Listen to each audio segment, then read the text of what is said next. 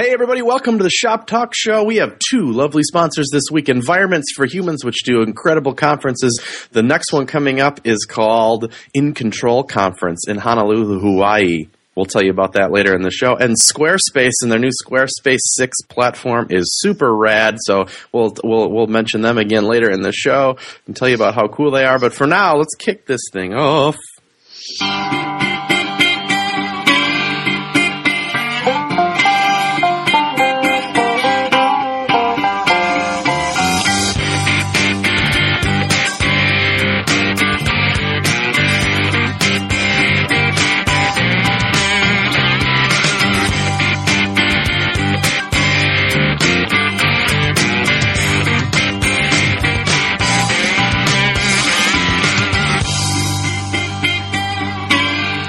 Hello and welcome to episode 32 of the Shop Talk Show, the web's premier sound effects podcast that also talks about web development.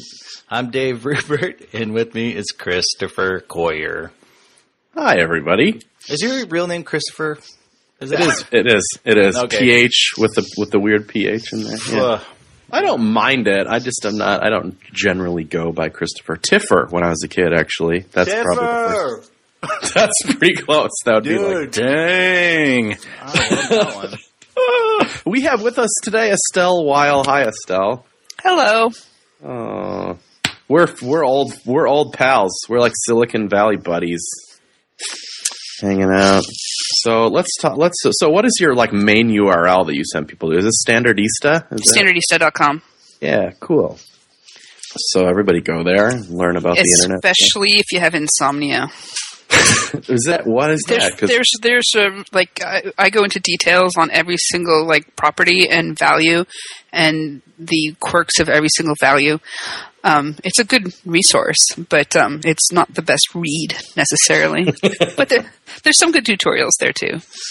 It's not like fan fiction or whatever. Yeah, like if you want to know how IE7 breaks on attribute selectors, like I have a paragraph on that. Yeah, you do.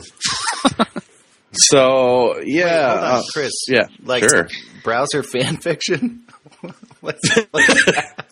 I don't know. I got thinking about that because I think Paul Irish tweeted he has there's an artist that put together a bunch of browsers that are all like dressed up in suits. Have you guys seen that thing where it's like Firefox is like literally on fire? It's like they're like little kids out in the woods and they're all dressed up. And I was like, oh, somebody should make a story about these kids. And they're like, and like you've seen the one where the little IE kid is like eating glue in the corner. I've seen that everywhere. Yeah. That actually would be entertaining. There's also recently, somebody on DeviantArt did, the browsers as My Little Ponies or something. That's what I was talking. That's what I meant. That one was Yes, they should awesome. solve rhymes and stuff. That'd be cool. That's awesome. I'll look it up after the show. I used to work at SurveyMonkey and I quit, or I left or whatever, but are you still there? You just still do contract work there? So we kind of worked together for a minute. I think it was 4 minutes, actually. I'm still freelancing there, yeah. And they're hiring. If anyone is looking for a job, it's a great place to work. Indeed, except for I don't want to work there full time. I like freelancing there. It's good. Yeah, but that's what I kind of wanted to ask you about mostly was that's like you're like a contractor by choice. Like you like that. I am a full-time freelancer, and the last full-time job I had, I quit like 2.5 years ago to go freelance because when you go freelance, you can kind of pick and choose your projects. You don't like a project, you can be like, no, I'm not going to do that project. You don't like a PM, you can go like, I'm not going to work here anymore. So, freedom, power. There's tons and tons of work out there, and you can choose what you want to do. And the weird thing is, the funner projects pay better. So I like doing mobile development because I don't have to worry about IE.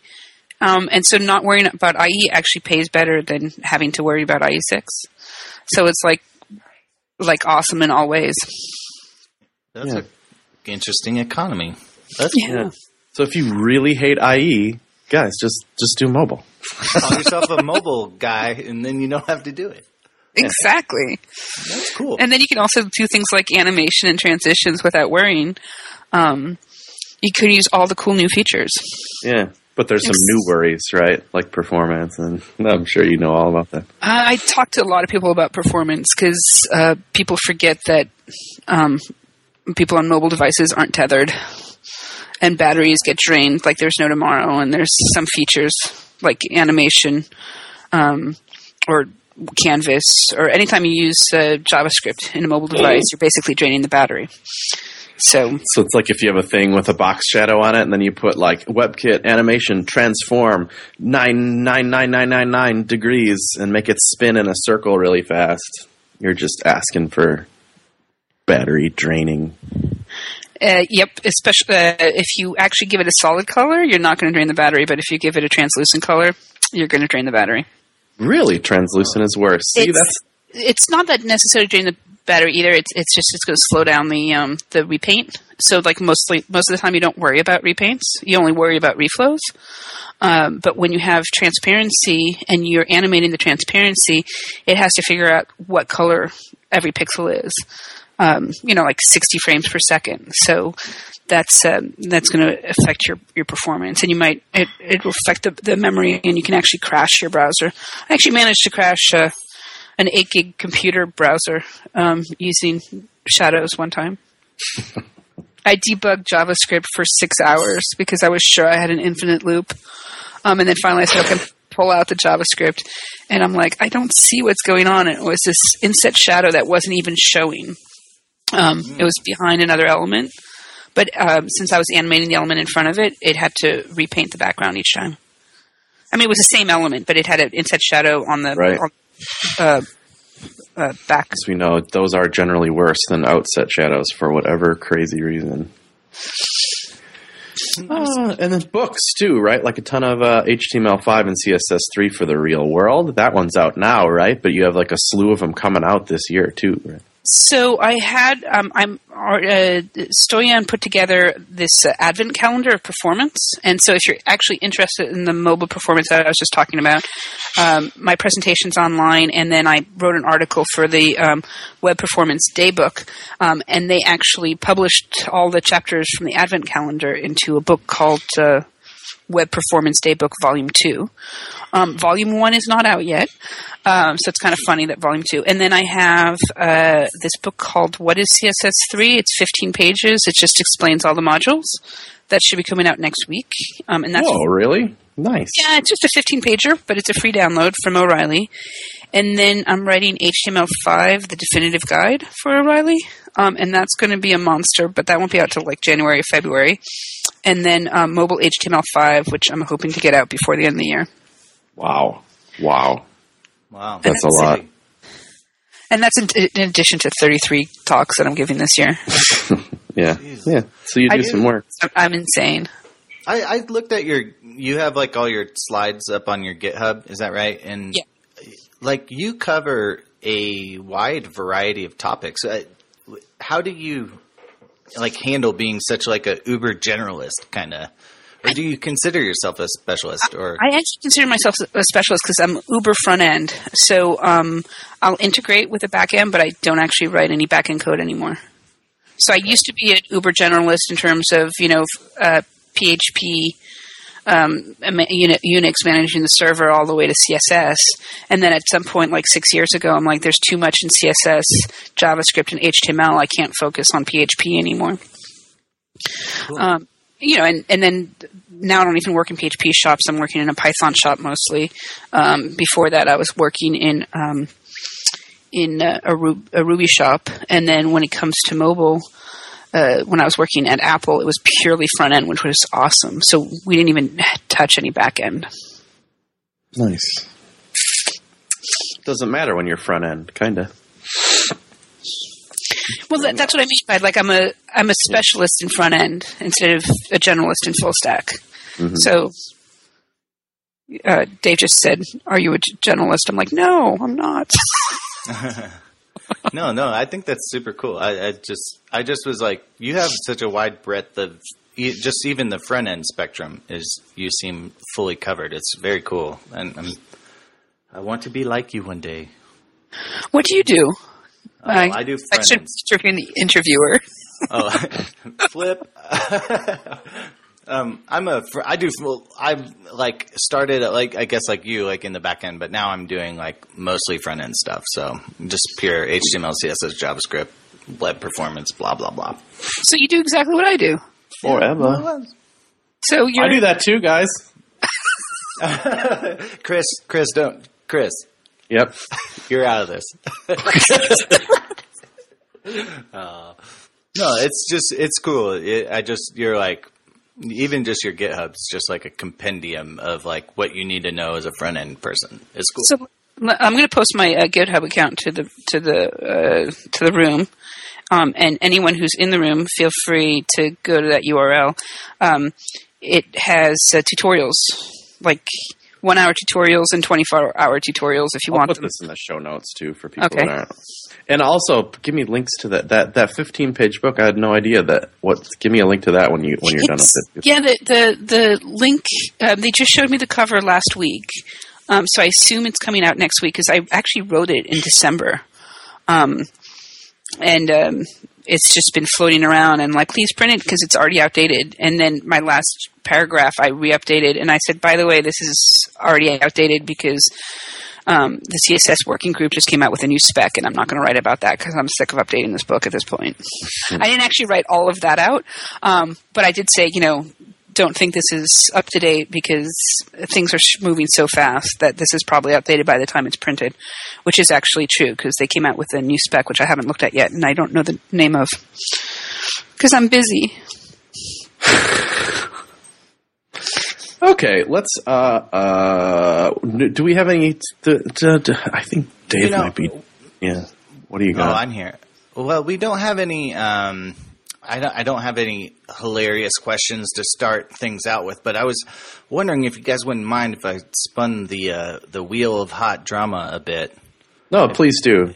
Yeah. Okay, here we go. I gotta get out of the closet here, and then.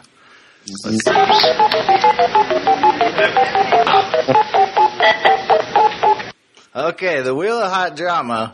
We should have done it last week and we didn't, so I am apologizing for that. We should have. Well, there's two kind of hot dramas here. So okay. The first one is picture element got proposed. So there's like a proposal out. So congrats to Will. Well, it's in the dev spec. It's like literally in dev.w3c. whatever. So that's cool. Also, and it's like DeLorean's compromise or whatever. I'm sure I got that word wrong, but it's Florian. Yeah. It's DeLorean's the car. Whoops. And it's an awesome car. I actually got to drive one once. Really? Did you really? You got to drive a DeLorean? From LA all the way up to San Jose. Yeah, it was kind of nice. And the looks you get. I got gas 3 times just so people would stare at me. Did you take the 1? I took 5. I took the 5. Okay. Picture element. Go ahead. What do you got? I could talk DeLoreans all day. So picture element is there. The next thing, and Estelle, I would love your point of view on this. The Twitter drama, like Twitter, like ousting developers and API keys and limits and blah blah blah. Estelle, have you like followed any of that? And you're asking me about 2 dramas that I decided not to follow. Sometimes when I see drama coming down, I'm like, I'm just going to let the people who are passionate about this fight this out and tell me what the conclusion is at the end. Sure. Because, like, my opinion on the picture element is first of all, I almost never use foreground images. I really only use foreground images when they're actual images as content. So I can do full websites without using a single image element. I do it all the time. The only time I put image elements in is when I'm doing conferences and I put the pictures of the speakers. That's it. That's still relevant though, because what I know, but I'm not like passionate about it because I don't use it. It's one of those elements that I don't use that often, which is weird because I think most developers probably it's like that's the most important. I'm like, no, forms are most important because you can do a site without a picture, but you can't do a site without a form. I'm geeky that way. To me, what made sense is using the image element with additional attributes because that way it's backwards compatible. But I wasn't passionate enough about it to argue it. This is you know what I mean? backwards compatible because there's an image element in the picture element. Right. But whatever. The whole source set, I'm like, you guys fight it out. Whatever you decide is cool with me. There's so many battles in web development. You kind of have to pick yours, because I used to be involved in the accessibility argument, and I'm like, Ian's never going to listen anyway. So instead of getting angry about this, I'm going to get angry about something else. So if you read my Twitter feed, I'm angry about politics instead of political politics instead of HTML politics right now. So the Twitter one, that was the other one that kind of happened last week, but we can be mad about it or whatever now if we want to. I think it's a little bit of a big deal because there's people like the Tweetbot Alpha was pulled because they're like, we just don't have enough keys to support people that might not be interested in the product. It's hurting. It's already actively hurting third-party Twitter clients. And normally I'd be like, I don't care. Twitter makes really good native apps like Twitter for iPad and Twitter for Mac. They're good apps, but not. And now I got this Retina MacBook Pro, and the Twitter for Mac client on it just is unusably. It hasn't been updated in forever. The text is super blurry on it. And it's like, if you're going to stop third parties from making clients, then you have to kick it up a notch on the clients that you make. You can't kill us on both ends. Do you think they're going to reverse their decision, or do you think their decision is final? I don't. I bet they won't. I think they're moving forward. I'm so curious. Like, I understand, like, businesses need business plans and they have to move in a direction and stuff like that. But I just sit around and I'm like, where is this headed? So I'm curious. I mean, the thing is, if you don't allow the third-party APIs and make it more difficult, fewer people are going to end up integrating it.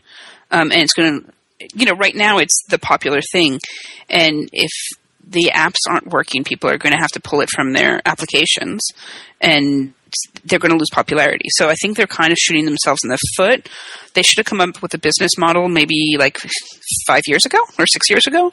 And they're just coming up with it now, it seems like. And they're not really fully understanding the repercussions of their actions, I don't think. Yeah. Perhaps not. Turbulent time. I don't know. I don't know if this is a problem, but I use Twitter as like my OAuth for a lot of applications, and I don't know if that's going to be a problem in the future. That's maybe something for me to research, but I'm a little hesitant to like use up one of their like API keys or slots because I'm just testing out an application or whatever. So it's just interesting. I don't know, for even like casual app developers who are trying to just like extend their user base by making logins easier. So anyway, I don't really know what I'm talking about, so I should probably just shut up. Yeah, I was going to say that I don't think they're going to be pulling the I mean, I haven't read up on it, but I can't imagine that they would pull the ability to do OAuth via Twitter, because that is what is helping them remain popular, and that would really be in their worst, definitely not in their best interest. All right, I have some other links that I was going to share as part of our news and links section that are interesting, but they're kind of timeless links. And as a matter of fact, as I look at my little list here, I think a little bit of time on these links would be good anyway. So I'd like to just get into Q&A if that's good with y'all. It's all right by me. Yeah. Okay. You want to hit the first one? Well, it's an audio one. It's the meat and potatoes of the Shop Talk show here. So we got first audio question for Estelle. I think you're addressed by name, so this should be good. Is it? Okay. I don't think. Hi, Estelle. I have a question about the type attribute of an HTML anchor element. The HTML5 specification states that the type attribute, if it's present, gives the MIME type of the linked resource, and that the attribute is purely advisory. What I'd like to know is there a reason why browsers can't change their HTTP requests to override the default accept header so that it matches the value of the type attribute? This would make it much easier to have separate representations for the same resource at a given URL, which is popular in RESTful systems. Is there a chance that browser implementations could change so that this could happen? Thanks, Nick. So Nick is kind of talking about like there's a specification that your anchor href tag can have a type equals text./HTML, sort of like specifying a MIME type in there. And he's asking, like, I guess, would it make more sense for browsers to like start passing these as headers, you know, to the request? So any thoughts or inclinations in that manner? I had never looked at this till actually yesterday when it was failing for me wasn't doing anything in Firefox. So I haven't really looked at it deeply at all other than 5 minutes ago yesterday going, wow, you know, this doesn't do anything. So I don't have an answer because it's not something that I've actually delved into. But I'd love to hear that question again like 7 times so I can fully understand the question. Yeah, it's kind of a mind bender, and I wish you guys could look at the code I'm looking at because it makes a lot more sense when you see the 2 anchor links right next to each other. I'll put it in our little Skype chat so Estelle can see it. Sorry, radio people. Okay. But it's kind of like, let's say you had and the href for 2 links were both pointed to the exact same place, like /menu, but one of them served application type text HTML, and one of them served a type of application PDF. So it's 2 links, they link to the same place, but because the header is different, the server might serve up something different. And I think Nick was just asking, like, could browsers implement that? And the answer is totally, right? It's not like browsers can do whatever they want or whatever, you know. But this might be a server level thing too. I wonder if it's sort of attached to the download attribute, like just so like you're saying like download a PDF or something like that. I don't know.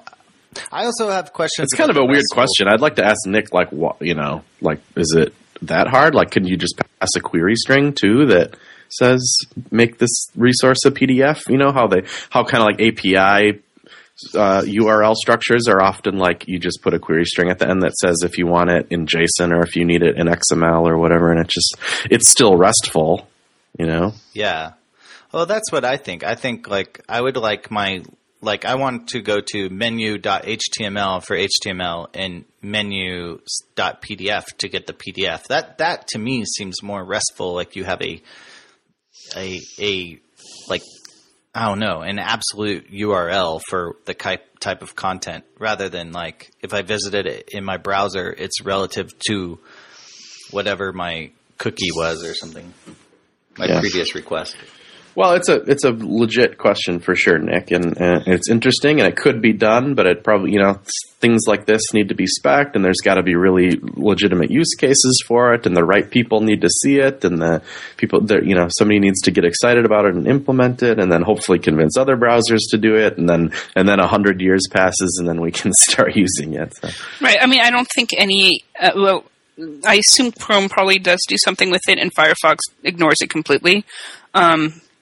At least that was what I was hitting. It was actually looking at it from the file input type perspective when it says what it accepts. And so, you know, like if you do an accept and you say like text CSV, Chrome will when the file browser thing opens, the file browser comes up, you can't pick anything except for .csv. Oh, that works in Chrome and Firefox. That works in Chrome, and in Firefox, it's like, oh, I didn't even know that. What I found in testing that stuff is that is highly dependent cross platform as well. So in Firefox, it might not work on the Mac, but would work on Windows. That's a weird one.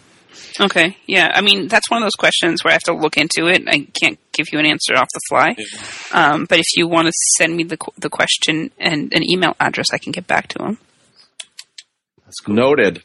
Next one, we got one from Bob Lindner, who asks, today I was working on a site for mobile phones and found out the hard way that iOS devices render differently when pulling the content from the .mobi top-level domain.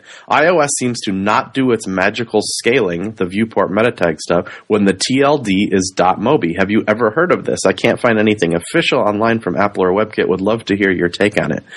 That was news to me. I almost don't believe it. Is that true, Estelle?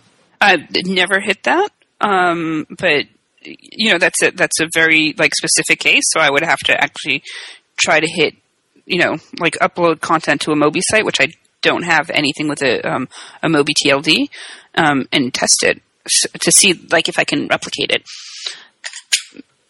Because maybe maybe the Mobi server is actually it's the exact same viewport. Maybe there's it's the exact same meta tag. Maybe there's a typo in the meta tag. Yeah, I would. That would I be can't just imagine. Right. I can't imagine that iOS is saying, "Oh, from this TLD, I'm going to do something different." I think it's probably something in the code that. And I think it would be a little irresponsible if they did, to be honest with you. Right. It's just a TLD. You should have the right to not have your site messed with. And when the content comes back, I mean the response is HTML, CSS, and JavaScript and images. It's not like, oh, and by the way, check out this TLD. Do you know what I mean? Because maybe it's coming from a CDN. Emily, it's possible that an iOS device could do this if it wanted to. I suspect something else is going on here, Bob.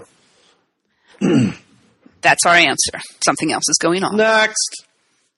Next. Awesome. Next is from Billy Brown calling in asking about Flexbox stuff.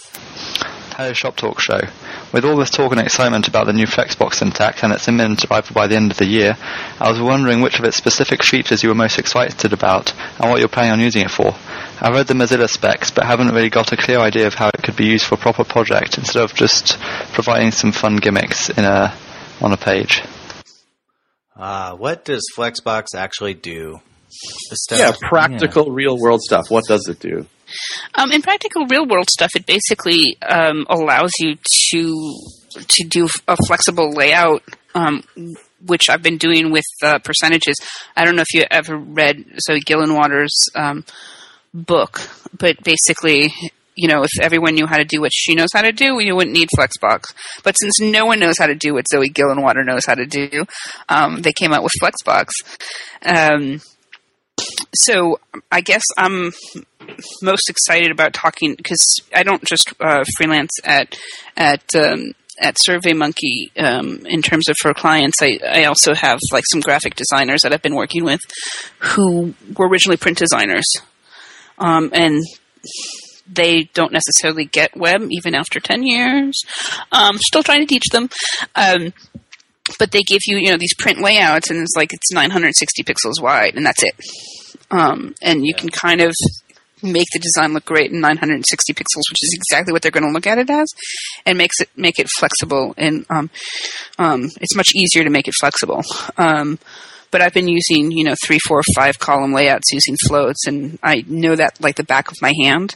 So I wasn't like, yay, Flexbox, because I can pretty much do any design that I need to do. So grids is a huge thing with Flexbox. It makes grids way, way, way easier. And equal height grids, they're just equal height naturally because the elements that get the flex attribute or become display flex or whatever they call them, a flex container. There's some terminology. Yeah, it makes grids just really robust and strong and good, And I think it's awesome for people who are coming into CSS and web development now because it's going to make life so much easier for them. I mean, I wrote an article one time on doing a 3-column layout and making your columns look the same size, et cetera, et cetera. It was a 4-part series. Because it was, it's like, this is how you do it when the order is ABC. This is how you reverse the order. This is how you make them all the same height. And it was so complex. So, I've been doing this for 12 years, so I know how to do it. But it's not easy to explain. It's not easy to do. And I think Flexbox is going to make life so much easier for those entering the profession now, when browsers support it. We can't quite use it yet. We still have IE7. No, so I'm sure that's the big question. Yeah. Right. And it was just rewritten Flexbook, so it's going to be IE10 before. My understanding, and don't quote me on this. Just I'm going to say it to the world, and it's going to be recorded. But don't quote me on it. Is that I think IE10 is going to have the old syntax but prefixed. False. False. Okay. It's the new one, but prefixed, and not only the new one. It's and I hate the only reason I know this is because I dug into this really recently. So don't. I mean, and it's weird and complicated, and whatever. I'm just saying there's old Flexbox in quotes, then there's new Flexbox in quotes, and then there was a really awkward middle period where it was like just as it was starting to get rewritten, there was some new syntax use. So there's this awkward middle phase of it, and that's what IE10 is shipping with. Okay, and it's closer to new than old, but it's still weird, and it's prefixed, and it's still going to be good. And I'm sure they'll update it and fix it or whatever. Yeah. Okay. Yeah, I didn't mean old Flexbox. I meant old singular Flexbox. Yeah, you're right. Kind of like what is it? Gradients. There's old, and then there's old. Mm-hmm. Yes. Yeah. Yep. Yeah. And there's almost that was the best possible sound effect at that moment. Okay, so how about vertical centering, huh? Have you ever wanted to vertically center? I just want to make a note on gradients. If you are using gradients and you're supporting old mobile devices, you actually still have to include the old WebKit version for like Android 2.3 and stuff. Yeah, the one with the really verbose color stops. Yeah. So that doesn't seem to be going away as much as we wanted to. Sorry, you were saying centering. Centering is going to be awesome. Yeah, Flexbox has vertical centering in it. Tell me you've needed to vertically center something in your life before, and it's been a pain in the butt. Well, now you can just do it with like 2 lines of code in Flexbox. So that's huge. That's very real world. But we should say, and so I don't know. I'm calling like about a year from now we can really start like digging into the new Flexbox. Probably it's going to need some time to propagate across the browser world, but the new Flexbox is looking really, really good and exciting. What was I going to say? Oh, I think there was a Tab Atkins article. He's like, it's not really for layout though, which is kind of weird. But he had some good points in the article because it's unidirectional, right? You set up Flexbox and it's either like grids horizontally or basically a grid vertically. It's a unidirectional kind of layout thing, and more complex layouts are more than that, right? They're not just so it ends up being Flexbox within Flexbox within Flexbox within Flexbox sometimes, which I'm not sure. Just use tables. Kidding. They're sorry. They're bidirectional. It is similar to that, though, isn't it? Table-y. There's a great talk by Zed Shah. And he basically kind of he's like it's called The Web Will Die When OOP Dies. And he basically spends like the first like 20 minutes just saying what's wrong with the web. And one of the things he says is like, and I'm going to cuss here, sorry for you live listeners, but I'll bleep it out. But it's like, why can't I center? And that's the whole, like, he just is just like, that's so stupid that you can't do that. But I'm so glad we're finally getting it. I like say this in my head about 16 times a day. I'm just like, why can't I just center something? I want to center it.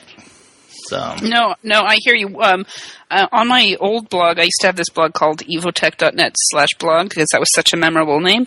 And I had this blog post about vertical centering that must have gotten 70,000 hits the first year that I published it. Back in like 2007. And it was a total hack. You had to kind of know the height of your element. But it was possible to vertically center using absolute positioning. And there's lots of fun tricks these days. You could one of the really interesting ones I've seen recently is to make a pseudo element, a display inline block pseudo element that has a height 100% of the element that it's in, and then set vertical align equals middle. So then you have like a paragraph after that, so that it'll like, you know what I mean, like vertical align middle, how it will put a display inline block elements next to each other well centered. It's a really clever vertical centering technique. I'm sure I murdered trying to explain it, but it's kind of a cool one where you don't need to know the height in it. Yeah, can you drop the link to that also in the notes? Yeah, I'll make a code pen. That would be awesome. Yeah, it's clever as hell. But you got to bleep that too? Can you say? We're trying to keep we don't want that little red tag on iTunes. We want everybody to listen to this show. Okay, next-ish? Yeah. No, let's do a sponsor. Yes. Hold on. So Squarespace, right? Squarespace.com. And go to, well, if you do it, and you might as well just do it right now. Hook us up, guys. Go to squarespace.com/shoptalk. So we get some credit points. If you decide to go with ShopTalk to build your website, it is a web app for building websites. And it's the perfect kind of thing for the people who listen to this show. I think the number one use for Squarespace is something to like make the site that for your mom or whatever, where she really wants you to do the site, but you really, really, really don't have time, even though it's your mom and you love her and you want to make her a website. Just do it show her, sit down with her and open up Squarespace and be like, look, this is it. You can do this yourself. Pick this awesome template. When you want to edit the thing, just, click the little pencil or whatever and edit and write a post and post it and just drag and drop pictures into it. Like, it's the most user-friendly thing ever. It's this great web app for it. And you can kind of give control to them and free up your own time. So, but it's more than that. I mean, it's a very powerful platform for building a website, and especially Squarespace 6 is really good. If you end up using it for your mom.squarespace.com or whatever, use code SHOPTALK8 and you'll save 10% off of for whatever it is that you buy. Whether if you buy a month or a year or 2 years or whatever, you'll save 10% off the top of it with coupon code SHOPTALK8. So, and you know what? If you're a designer and you're just for inspiration, it's worth going to Squarespace and signing up and logging in because their interface is so hot. So that's my pitch. Yo. The idea right. of trying to teach my parents how to do a website scares me. It took me like an hour to get my father to press the green button on Skype so he could connect to me. So just don't. But that Squarespace sounds awesome. Yeah, it's good. No credit card to sign up. 10% off. Anyway, thanks, Squarespace. Andy Howells, we got an audio one. We got another audio question. Our audio questions are our favorite kind of questions here at the Shop Talk Show. Here we go. Hi guys, I've got a query just about general web design services, and something that we do a lot of is creating the designs from scratch and then developing them. Now, I have a graphic designer and we work together on all of our projects and kind of come up with the look and feel of the site before we progress into the development. One kind of roadblock we always have to get through is getting client approval on the design. So we'll do like some research on the customer base, try and figure out what the best look is going to be. But every now and then we kind of come up against some resistance against what their preconceived notions are of what they want to see, and they want it to pop or whatever. And it's kind of, sometimes we run into difficult clients who really just don't want to listen. And I didn't know if you had any tips or ways that we can kind of propose to them, look, you really need to listen to us on this, and this is why we've chosen it. Because we tried to be quite open and quite friendly and always open for ideas, but every now and then we just really hit a roadblock. And I was hoping you guys had some experience or some ideas that might help us get our point across. Cheers. That's an awesome question. So, yeah, what do you do when the client has bad ideas? Well, let me just answer what I do before they give me their bad ideas. I'm not a designer, but every client I've had that I've created a design for, they've always approved the first design. And my trick is, I send them I have this form that has 22 questions on it, and it's actually on my blog. If you do 22 questions to ask before you do website or something like that, you'll find it. I'll post the link later on. But the two main questions that really help me are: tell me your 5 favorite sites in terms of look and feel, and tell me what you don't like about those sites.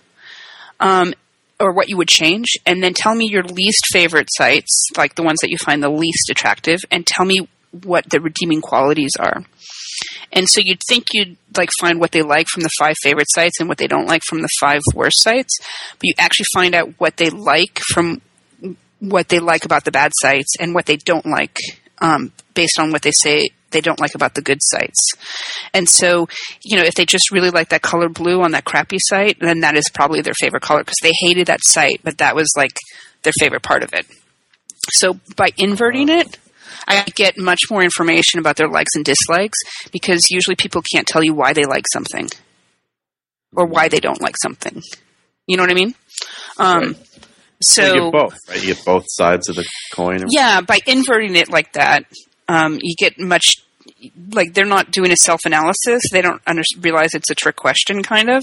And they give you... you can really get a lot of insight as to what they really don't like. Because, here's their favorite site, but they really hate that the form is in the upper right-hand corner. Okay, definitely don't put the form in the upper right-hand corner. But why they like the site, I don't know. Because maybe they like unicorns, and it's a site about unicorns. Because they're telling you it's pretty, but it's really because they like what they're selling. So by telling them, what they hate about their favorite sites, you really know what they don't like. Yeah, that's great. That's really awesome. But that's like you got to know that to be, like I don't know, before you work on it, right? Which is amazing. So, but maybe we could think of something for Andy where he's already he's a little further along in this process, and now they're trying to, as he put it, steamroll the design. The other thing you can do is tell them that you will give different designs for them, but you charge by the hour. And they're like, okay, we like it. Let's leave it at that. That's works. Amazing. That works. Adam Davidson asks, what does the term front-end web developer actually mean? I design my own sites. I code in HTML5, CSS3, and jQuery. I thought this was the role of a front-end web developer, but upon applying for other jobs in this category, they ask about experience with server-side technologies, such as PHP or ASP.NET, etc. Things like this throw me off to even applying for the job. Some jobs like these say they're ideal but not essential, whilst others state you must have X years of experience. And I only wish to work on front-end designing and coding. So should I change the role I'm seeking to just web designer, or are these extra skills needed from me as a front-end person? Like, should he learn some of this stuff? So that was the question there. What do you think? I think different places have different definitions. I have my own definition. Like, I actually say that there's back end, mid tier, and front end. And to me, the mid tier is actually the full stack. They know a teeny bit of CSS, but they don't know the intricacies of web performance when it comes to inset shadows. They've done 6 months of CSS, not 10 years. But they've also they know how to hit the database, and whereas the back-end engineer is programming in C and then bringing it up, but maybe knows their HTML tags, but definitely doesn't know CSS. And the front-end engineer, you can also call yourself a UI engineer, which is just doing the user interface. To me, that's JavaScript, CSS, and HTML, but there you need to know also about performance and browsers and stuff like that. If you call yourself a designer, you're saying that you want to be in Photoshop. And I actually purposely never learned Photoshop, and I never learned how to make coffee, because I don't want to ever have to make coffee for anyone, and I don't want to spend my days in Photoshop. I definitely want to be coding.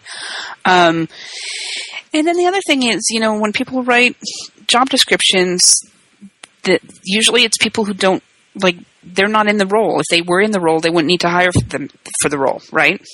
So, if you have an HR person, they tell me they want me to know CSS, HTML, and Java. I'm like, okay, this person doesn't know the difference between Java and JavaScript still. I know that that's coming from the recruiter. It's not coming from the hiring manager. Look at the site and see what they're talking about. Front-end engineer, I think, should know how to integrate into the mid-tier level. If you're working in a Python shop, you should know a little bit about Python, but you should know at least, what takes a week to learn, not what takes 3 years to master. So that would be my answer. That's good. And there's always lines in resumes that don't apply to you. I mean, in job descriptions that don't apply to you. What I think is important is in your resume, highlight what you want to do. Don't put the technologies that you don't want to be working in. So yeah, Basic and Pascal, but you don't want to be working in Basic and Pascal. Take them off your resume. You know what I mean? Because you don't want to be quizzed on Basic or Pascal. Yeah. It's that's something you did 10 years ago. Plus, the less cruft on your resume just makes it look cleaner anyway. Yeah. I mean, the people that read these things don't want to see every word under the sun. Yeah, if you want to be doing CSS 99% of the time, then limit your resume to just CSS, HTML, and JavaScript, and put tons and tons of CSS. You're going to have a hard time finding a job that does just CSS, but like mine is heavily CSS oriented, and I'm always, amazed when someone calls me for a JavaScript architect. I'm like, I could do it, but I wouldn't hire myself to do that. There's definitely people who are more qualified to be a JavaScript architect than myself. Why would you want to hire me to do JavaScript only and not do CSS? So highlight your skill set, what you really want to be doing in your resume, rather than everything you know how to do. That's my answer. And I'm sticking to it. I totally agree with that. You could put PHP or ASP or something, but just be really honest with them. Like, you wouldn't, I know a little bit, but you wouldn't want to hire me for that. That's not my strength. Just be honest. Mm-hmm. I used to have one line on my on my resume that says, have integrated front ends with these back ends, and I listed all the back ends or mid tiers, and recruiters will just do a key term search, and so I used to have as my header, I do not want to work on ASP.NET. And then I got all these ASP.NET requests because I had the key term. So I could just throw those resumes away, but instead I just made fun of the recruiters because they obviously weren't reading anything. They were just spamming everyone. I'm getting sidetracked onto my disdain for recruiters. Sorry if there's any recruiters in the audience. There's some recruiters that give all recruiters a bad name, which is really, really sad. But yeah, instead of saying I know PHP, even if you do know PHP, if you don't want to be working in PHP, just say, I've integrated front ends into PHP, blah, blah, blah, blah, blah, mid-tiers. So they know that you know it, and that you can work in their shop, but they don't think that that's what you want to be coding. Good stuff. Adam, I hope that was useful to you. Yeah, go ahead, Dave. They're also highballing, so when they're like, you must have at least 10 years of experience, like, they're just kind of highballing that probably and just hoping they can get some developer with 10 years of experience to be like, oh, they're taking this really serious or something. But I would assume. I don't know. There's jobs out there. It's like, must have 10 years of Android experience. And it's like, that's not exactly. But yeah, the 2 years ago, I got a job requisition that said 5 years of jQuery experience. I'm like, darn, John Resig couldn't even apply for this one. That's hilarious. Not to call you out here, Adam. I just want to say that when this question came in, you're just sending a question to some dumb podcast. So I understand this is not a big deal, but there was quite a few typos in here and some awkward sentences and stuff. I'm just giving you a fair warning. If you're applying for some jobs and sending some emails and stuff, really be careful about that stuff. It looks like you're in that position. Like, read over those emails a couple times. Make sure you catch every typo and stuff. Like, if you're applying for a job and you send, in the first email that they read from you is has awkward sentences and typos and stuff in it, you're gone right away. I would just be turned off and be like, I can't deal with that. That's, he doesn't even, he can't even take the time to care on this first email. Just heads up, be careful about that. On that note, when I was looking for my first job and didn't think I could get one, I was looking for a paid internship, and I sent out a letter, because back then you sent out letters, not emails, and I spelled paid wrong. I spelled it Payed. I was so mortified when I found out. I'm like, okay, time to look for a job in a different city. I would email him back immediately and be like, I am so sorry. I have this funny story of one of my old boss at Woofu, Ryan Campbell, and he tells this story too. It's funny. Actually, he told it. We were out for dinner the other night, and he told it. It was funny. Maybe you even remember, Estelle. And it was like he had somebody else write his slides for him, and he was talking about CSS randomly. Even though I can't imagine Ryan talking about CSS, but when it got to that slide, he was a pseudo element, and he's like, and then the pseudo element it was like, you might as well just sit down, buddy. Yeah, that was funny. Persuado. Oh, Persuado Ryan. I think that's what I'm going to have to call him when I see him on Tuesday. Yeah. still works there. Okay, cool. What else was I going to say? Oh, we didn't do the links section at the beginning because I wanted to get into Q&A faster, but I should feel like I should do this one because dude is in the chat room. Font Prep, fontprep.com. You guys have used Font Squirrel, right? Where you take like a TTF font and that's the only version of it you have and you run it through Font Squirrel to get all the different versions of it that you need. This is like Font Squirrel, only you can do it. It's an app it's like a Mac app. So you can it spins up a local server and does all that same stuff, but locally. So you can do it offline or a Font Squirrel to go away, or if you needed to do it illegally or whatever. That's I shouldn't have said that, but you know what I mean. It's just like a local for Font your own Squirrel. Personal use. Yeah. I thought it was cool. I'm like, hey, I like fonts, so check out Font Prep. What else was I going to say? Maybe we should just move on. Actually, you know what? How about environments for humans? They are the best. Me and Dave just yesterday, and Estelle? Did you speak at the perf one? Didn't you? Yes, I spoke at the perf one yesterday. It was an awesome conference. No, it was 2 days ago. Me and Dave were at the responsive web design one. So sorry, everybody. I don't mean to be like plugging conferences that you can't go to anymore. But yeah, they do a lot of these. Environments for Humans does a lot of these online conferences, but they also do face-to-face conferences, like the In Control conference. What's that? And we're going to Hawaii. Yeah, all three of us in this room. How is it that we managed to book guests? I guess it's just there's probably something to it. But whoever the guests are, we're like, all three of us are going to be at this thing. But it's true. All three of us will be in Hawaii at the CSS Dev Conf, which runs back to back with the In Control conference. It's in Honolulu, Hawaii, and I just couldn't be more excited. And you can join us because there's still tickets available. And Chris, you're doing a full day workshop, and I am doing a full day workshop too. Is it full day? I didn't say full day, did I? I hope it's half day. It's full day. Oh, God dang it! All right, well, the second half will be a little light. I'm doing a full day surf workshop. And we're going surfing, tube steak. It's going to be really groovy. Hang 10. What does tube steak mean? Is that something they say? I don't know, tube but you steak and moon doggy. Those are our new nicknames, Chris. Oh, you're calling me? Can I be tube steak? Yeah, you're tube steak. I'm moon doggy. This is going forward. Okay. Shop Talk. The coupon code will give you $100 off the thing.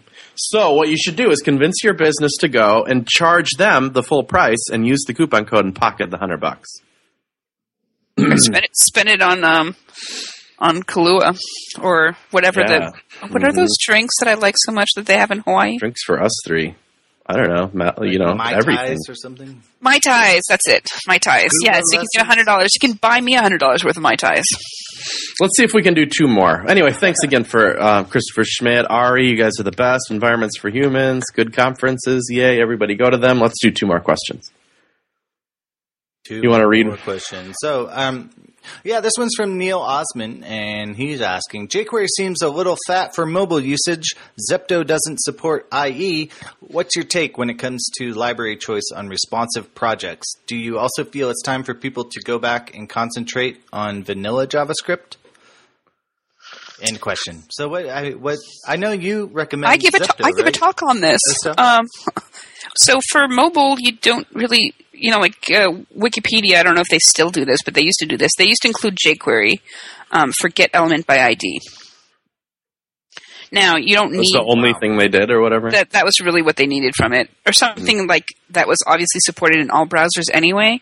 So when you're on a mobile device, you first have to download over the air, the JavaScript. And I think someone in the library put vanilla.-js. No, my favorite is vanilla.js, which is just an open and closing tag. And that's what I use for mobile. Because when you download jQuery, not only are you downloading it, but then you have it cached, right? So you're like, I don't have to download it. It actually takes 4 joules of energy every time you load a page because it's parsing it and rerunning it. So protect your joules. You protect your joules. You're draining the battery for no apparent reason. And 4 joules isn't like the end of the world, but it's not necessary. Your mobile devices understand like 99% vanilla JS is, and by vanilla JS I mean just hand coding JavaScript. The mobile device will understand it. So it depends. Like, why are you pulling in jQuery? Are you pulling in jQuery so you can like have a pretty navigational open drop-down feature? Just use transitions and say, okay, IE7, it just opens automatically. It doesn't open slowly. Big whoop-de-doo. You're slowing down they're not going to see it. They're not going to know the difference. So try to figure out why you're using JavaScript. Do you really need it? And if you don't include it at all. If you're doing a web application, yes, you'll need JavaScript, and you probably need a library beyond what jQuery can do for you. You actually need to code, like jQuery will help you. But if you're just doing a website with very little interactivity, do vanilla JS and just give IE7 a little bit less of an experience when it comes to transitions and transforms and animation. And and definitely for mobile, don't use JavaScript animations. Use native animations. The browsers are optimized for doing CSS animations, not for doing JS animations. You're using up CPU for no reason. You're running your CPU, rather, for no reason. Yay. So I didn't really realize this, but Zepto doesn't even support like IE10. Like Zepto is like a really super similar to jQuery library that does a lot of the same stuff, and in fact the syntax is like exactly the same. So basically you already know Zepto if you know jQuery. But I didn't realize in their target platforms that they just won't even list a target browser support for IE, which is, that's pretty harsh. It's Thomas Fuchs. Yeah. Anyway, cool. I suspect that it probably works fine. I was going to say you can build your own jQuery now, so that's another option. So Neil, if you like jQuery and you love it, you can build a smaller one if that would suit your needs. So my opinion is that I don't care. Just use jQuery.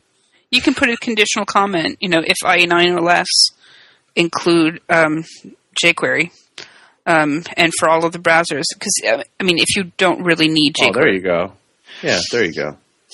That's pretty simple. I'm not saying jQuery is bad. I'm just saying that people put libraries in because it's easy, but not because it's needed.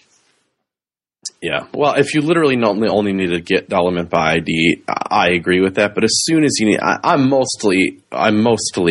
to just gently agree to disagree on some of this stuff. And as soon as you need anything, I'm just a fan. Like it's just not that big of a deal. Just put it in there.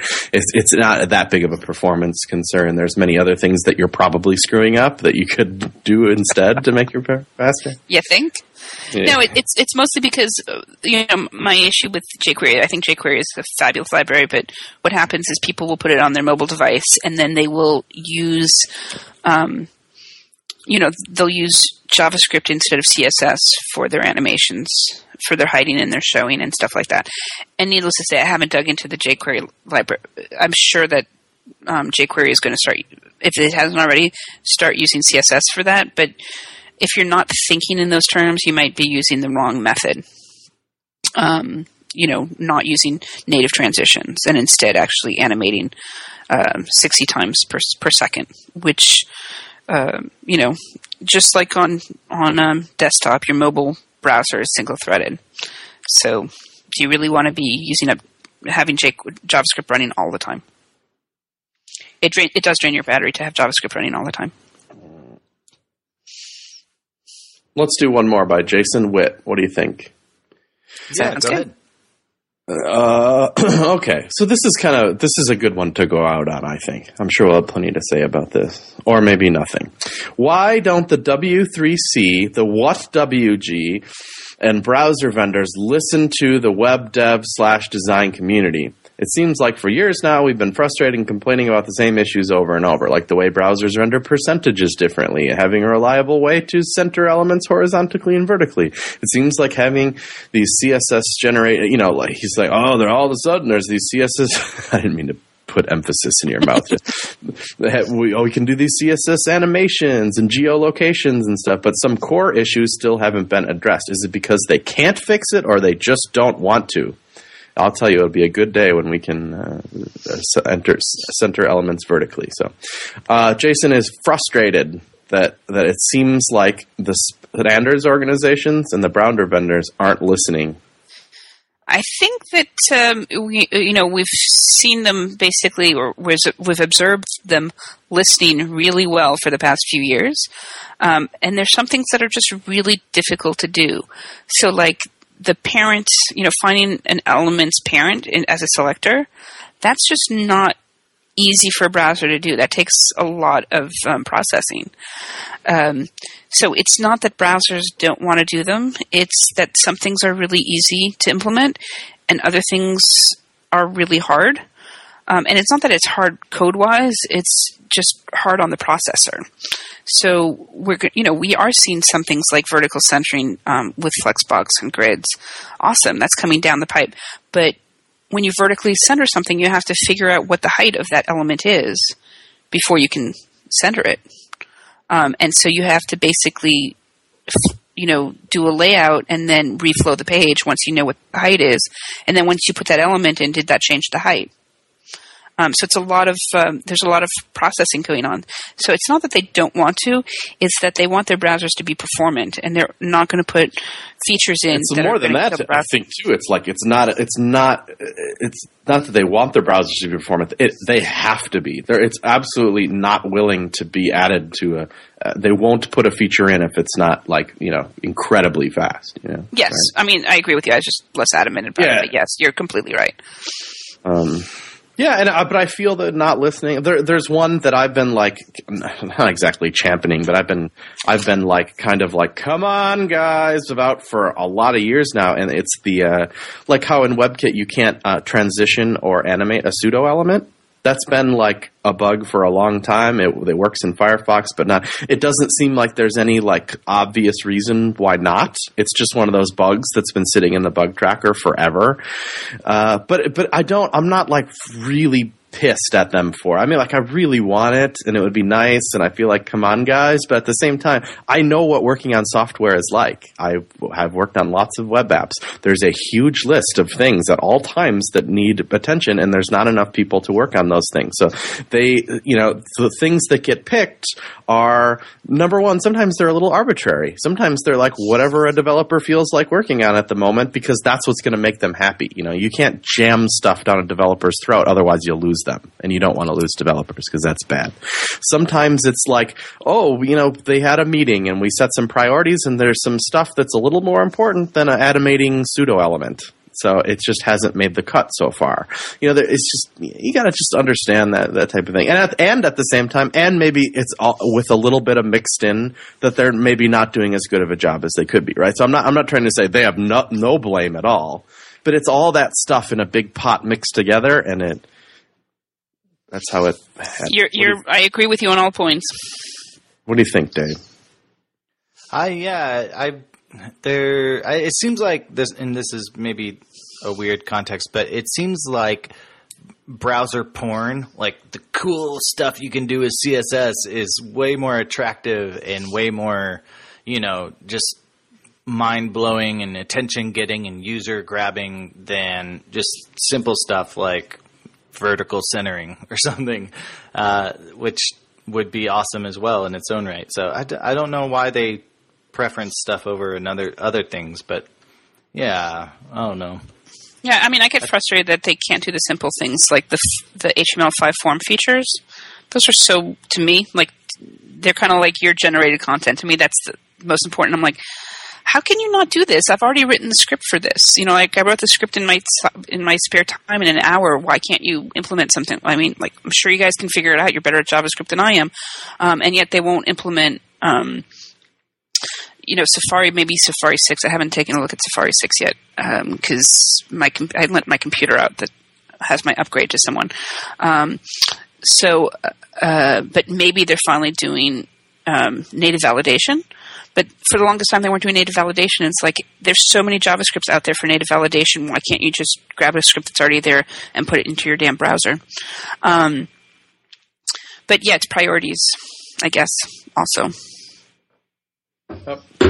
So that was good. I mean, I understand the frustration, Jason. Continue to be frustrated if you'd like. There's so many things that all these organizations could do better. I would love to see somebody at the working groups be a real community lead, who is their whole job was collecting feedback and like filtering it to the right people, following up with the people who made that feedback, help telling people how they can do things better, and getting off that, like just a woofoo form for feedback would be kind of nice, wouldn't it? Like type in something that you're frustrated about and just have somebody read that. I mean, it may get flooded, maybe that's not possible, but the friction of having to join one of those mailing lists and then the interface for following up on the talk, the web development emailing list talks is such a nasty old school UI. And sure, it might work. I'm sure there's some people that are attached to that. But think of new people, like when somebody who wants to get involved in standards today and never has been before goes and they look at that interface that's like the archived email threads. Oh, they're not going to be into that. They're not going to be inspired to help out with standards. Yeah, and some of those chat rooms are friendlier than others. Like I went into the HTML5 chat room on IRC, and IRC to begin with isn't all that user friendly, right? The What Working Group, and like my second sentence in that was, you don't need to be so rude. I'm like, oh, here I am correcting people's behaviors. I've been in this group for 2 minutes, and it didn't encourage me to go back. But the CSS working group mailing list, it's intimidating because there's so many people in that room that know so much. You're afraid that if you ask a question, that's what's covered 2.5 years ago. So you really need to do, you kind of feel like you really need to do your research. It's intimidating, but it's important. If you're really passionate about something, definitely go into those chat rooms or those mailing lists, but definitely check the history, go through the logs, and make sure that it hasn't been covered ad infinitum before asking a question. But though people in the CSS working group will generally be nice and say, hey, this was covered in 2003. Why don't you look at this page? Just don't take it personally. Important, they should make? Like a template that is like how to make a good suggestion or proposal. And it's like, here's an area of the site where you put a diagram that explains it and here's the point where you list a real world scenario that's solved. And here's the point where you propose maybe a syntax that would work. Like all the different requirements. Because I feel like a lot of these emails are just like, we should be able to vertically center or whatever. Like that's legit and we can all understand that, but sometimes they're a little more esoteric than that, and the people will they'll jump right to the implementation before they even explain to you why they need it. And it's that kind of, this is that community education stuff that's got to happen that will make feedback more useful. No, first explain a real world scenario that you could use it in, and why you can't do it now, and what you've tried, and what you suggest, and a diagram. I don't know. Now I'm just rambling. Now you're just riffing. Sir, do we have a riffing sound effect? Oh, if I had a sweet guitar solo, that'd be awesome. Oh, I need it. Like, mealy, mealy, mealy. I'm going to do it. Good. Just riffing. Mealy, mealy. All right. Cool. I think we'll wrap it up. Estelle, thank you so much for coming onto the show today. Thank you for having me.